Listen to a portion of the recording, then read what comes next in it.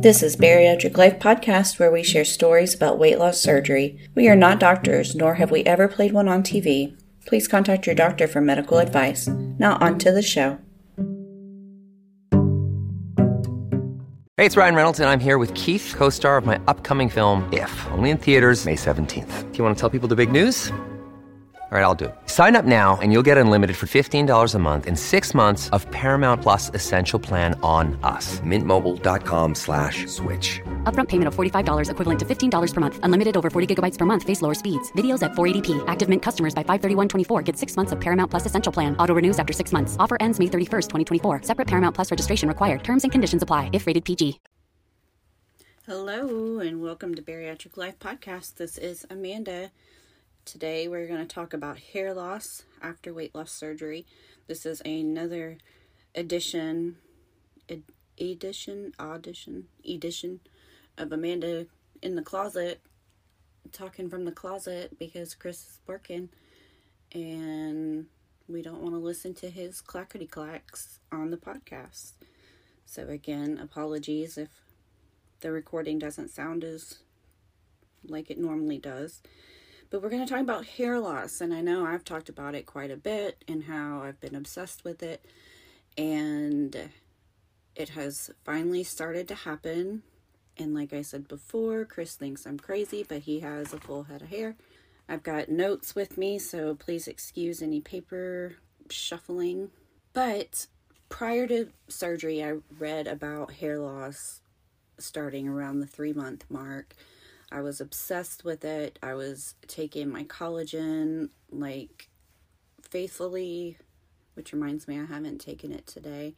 After surgery, I made sure to take my vitamins every day. I am obsessive about my protein. I think there's only been a couple times where I've missed my protein goal. And I've been watching, waiting for the hair loss. I knew it was coming, but I was hoping I was able to, I don't know if I thought I could stop it or if I just thought I could maybe make it less frightening or less plentiful of the hairs falling out. I don't know. I probably should have done more research prior to the 3-month mark or prior to surgery even, but I didn't, and here we are. So right around the 3-month mark, I started noticing more hairs, just single hairs coming out daily. I mean, Chris was like, have you counted the hairs to make sure, or, to see if it actually is more? But I know how many hairs or how often I lose hair during the day. And this was definitely more than what I had been. So, I mean, it wasn't a huge clump of hair, but I noticed more hairs coming out during the day. I only wash my hair 2 to 3 times a week, so every time I wash it, there's a giant clump of hair that comes out. And yesterday when I took a shower, there was way more than usual. And then when I got out of the shower and I was brushing it and putting some product in, there was way more than usual come out. So I already have pretty thick hair, so hopefully that will be a saving grace for me. But I think back to our interview with Pepper, and she was saying how for overweight women, our hair was a source of beauty for us and something that we were proud of. And that really stuck with me because my hair was long. I was starting to take better care of it, so it was looking really great. It had this amazing curl to it that I never knew existed, and it was perfectly beach waves. I was proud of it, and it was pretty, and it's finally its natural color, which turns out to not be so bad, except for all the gray. The gray won't take color, so I just gave up. But yeah, I was proud of my hair. It was pretty. I recently chopped it off, not because of losing it, but because I just needed a change. It was so long.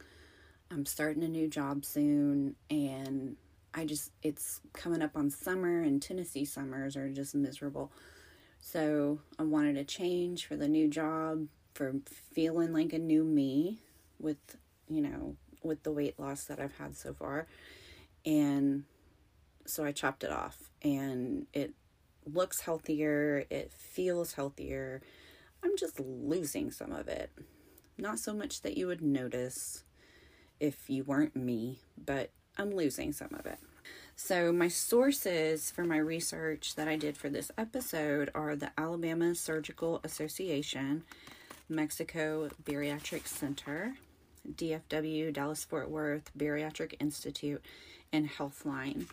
So these, you can go look up these sources. This is what the interwebs told me. I've got, several sources to refer to, and I also encourage you to do your own reading if you want. So the technical name for the hair loss is telogen effluvium, which to me sounds like a Harry Potter spell. Telogen effluvium. That's how you would say it, with a swish and a flick. And this is when a traumatic or stressful event causes your hair to enter into the resting stage prematurely. So the hair goes into resting stage normally, but this is just occurring quicker than normal. Another source said that if you're not taking in the proper amount of nutrients, that the body temporarily shuts down functions that are not necessary for living, which makes perfect sense. We are not taking in nearly as many calories as we used to. Body freaks out and is like, what can I do to help out here? Oh, body says we don't really need all this energy going toward hair growth, so let's just stop doing that for now. Which to me makes perfect sense and makes me feel better, actually, that it's just your body saying, whoa, I've got to do something to help this chick out. Clearly she's not taking in as much food and nutrients as she used to. Something's wrong. I'm going to stop dealing with the hair because that's just not necessary right now. So the telogen effluvium can last 1 to 6 months, and it can cause up to 70% of your hair to be shed. I do have some information about causes and what you can do to help. One source, I can't find it now. Or maybe I just said it. No, I said it can last 1 to 6 months. Oh, here it is. Occurs 1 to 6 months following surgery. What I have found most often is from other bariatric patients is it's right around the 3-month mark. It's going to happen because your body is helping you out. Causes of telogen effluvium, which from now we'll just call TE. How about that? Causes are trauma, stress, hormonal fluctuations, vitamin deficiencies, and medications. It rarely lasts more than 6 months, and there's no way to completely prevent it. Ways to help it are making sure you're adhering to your bariatric diet, including a diverse protein, so all different kinds of proteins, and having a low sugar protein supplement, taking your bariatric specific vitamins. The Mexico Bariatric Center says you should have a minimum of 800 calories a day, including 60 grams of protein, and that can help with the hair loss. Taking your vitamins and making sure you have extra biotin. If your iron is low, make sure you take an iron supplement, and adding the amino acid L-lysine 1 to 2 grams helps as well. Of course, always talk to your doctor and your team about what supplements, if any, you need. Common reasons for TE are hypothyroidism, heavy metal toxicity, beta blockers. Ways to prevent hair loss are to relax. Now, my oldest daughter, she's 21 now, had told me months and months and months ago that since I was freaking out about it, that I was probably going to make it happen worse. And here she was right. I'm not going to tell her she was right unless she listens to this, which I don't think she does. But damn it, Sydney, you were right. I should have just relaxed all along. Visit your primary care physician to be evaluated for any illness or non-nutritional reasons for the TE. Make sure you have adequate B vitamins, folate, zinc, biotin, B12, calcium, and vitamin D. You want to avoid excessive vitamin A and zinc. So again, making sure you have adequate B vitamins, folate, zinc, biotin, B12, calcium, and vitamin D. So one thing I didn't do that I kind of wish I had done now after doing this research is I didn't take extra biotin. And I've seen in 3 of the sources now that biotin can help. Maybe I'll go out and buy some today. Who knows? In a 2014 study of 42 women that had the gastric sleeve surgery, 41% had hair loss, and most of them had low levels of zinc and iron. So go to your PCP, go to your gastric team, ask them to check all of your levels, see that you are at a good spot, making sure those zinc and iron levels are adequate. Another study, which examined 18 studies, found that younger women and people with low amounts of zinc, folic acid, and ferritin experienced hair loss most often. So here we go with the zinc again. I don't know what my zinc levels are. I'm sure my vitamin has zinc.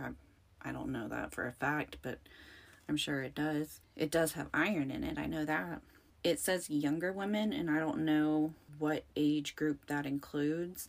I'm 42, so I'm thinking not me. So hey, maybe I'm at a better spot because I'm not a younger woman.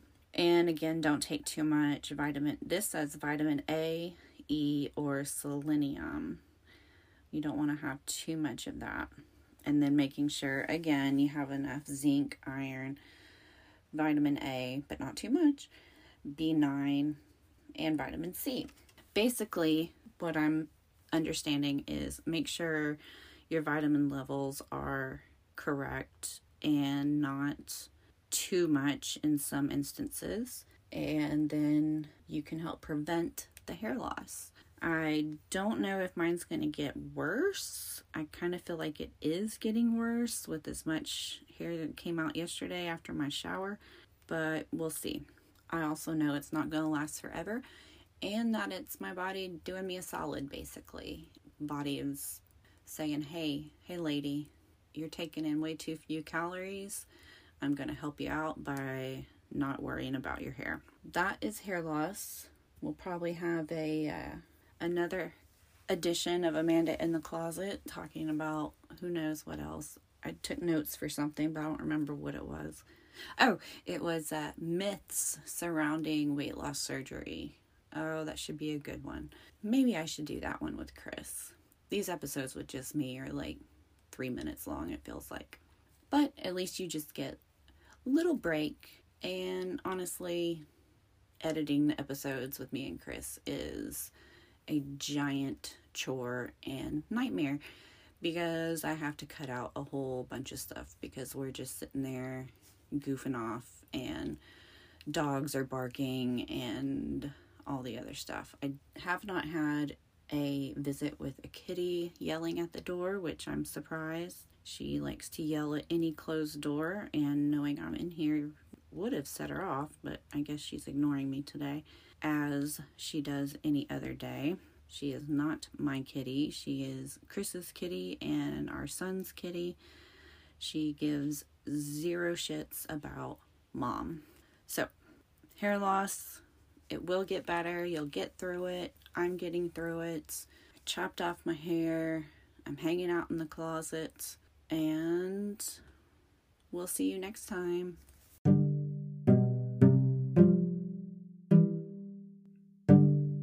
This is just a reminder that neither Amanda nor Chris are doctors, and you should always talk to your doctor before making any changes. This is our journey and our opinions. You can always find us on Instagram at Bariatric Life Podcast and help support us by clicking subscribe wherever you get your podcasts. We hope to have new episodes every Sunday.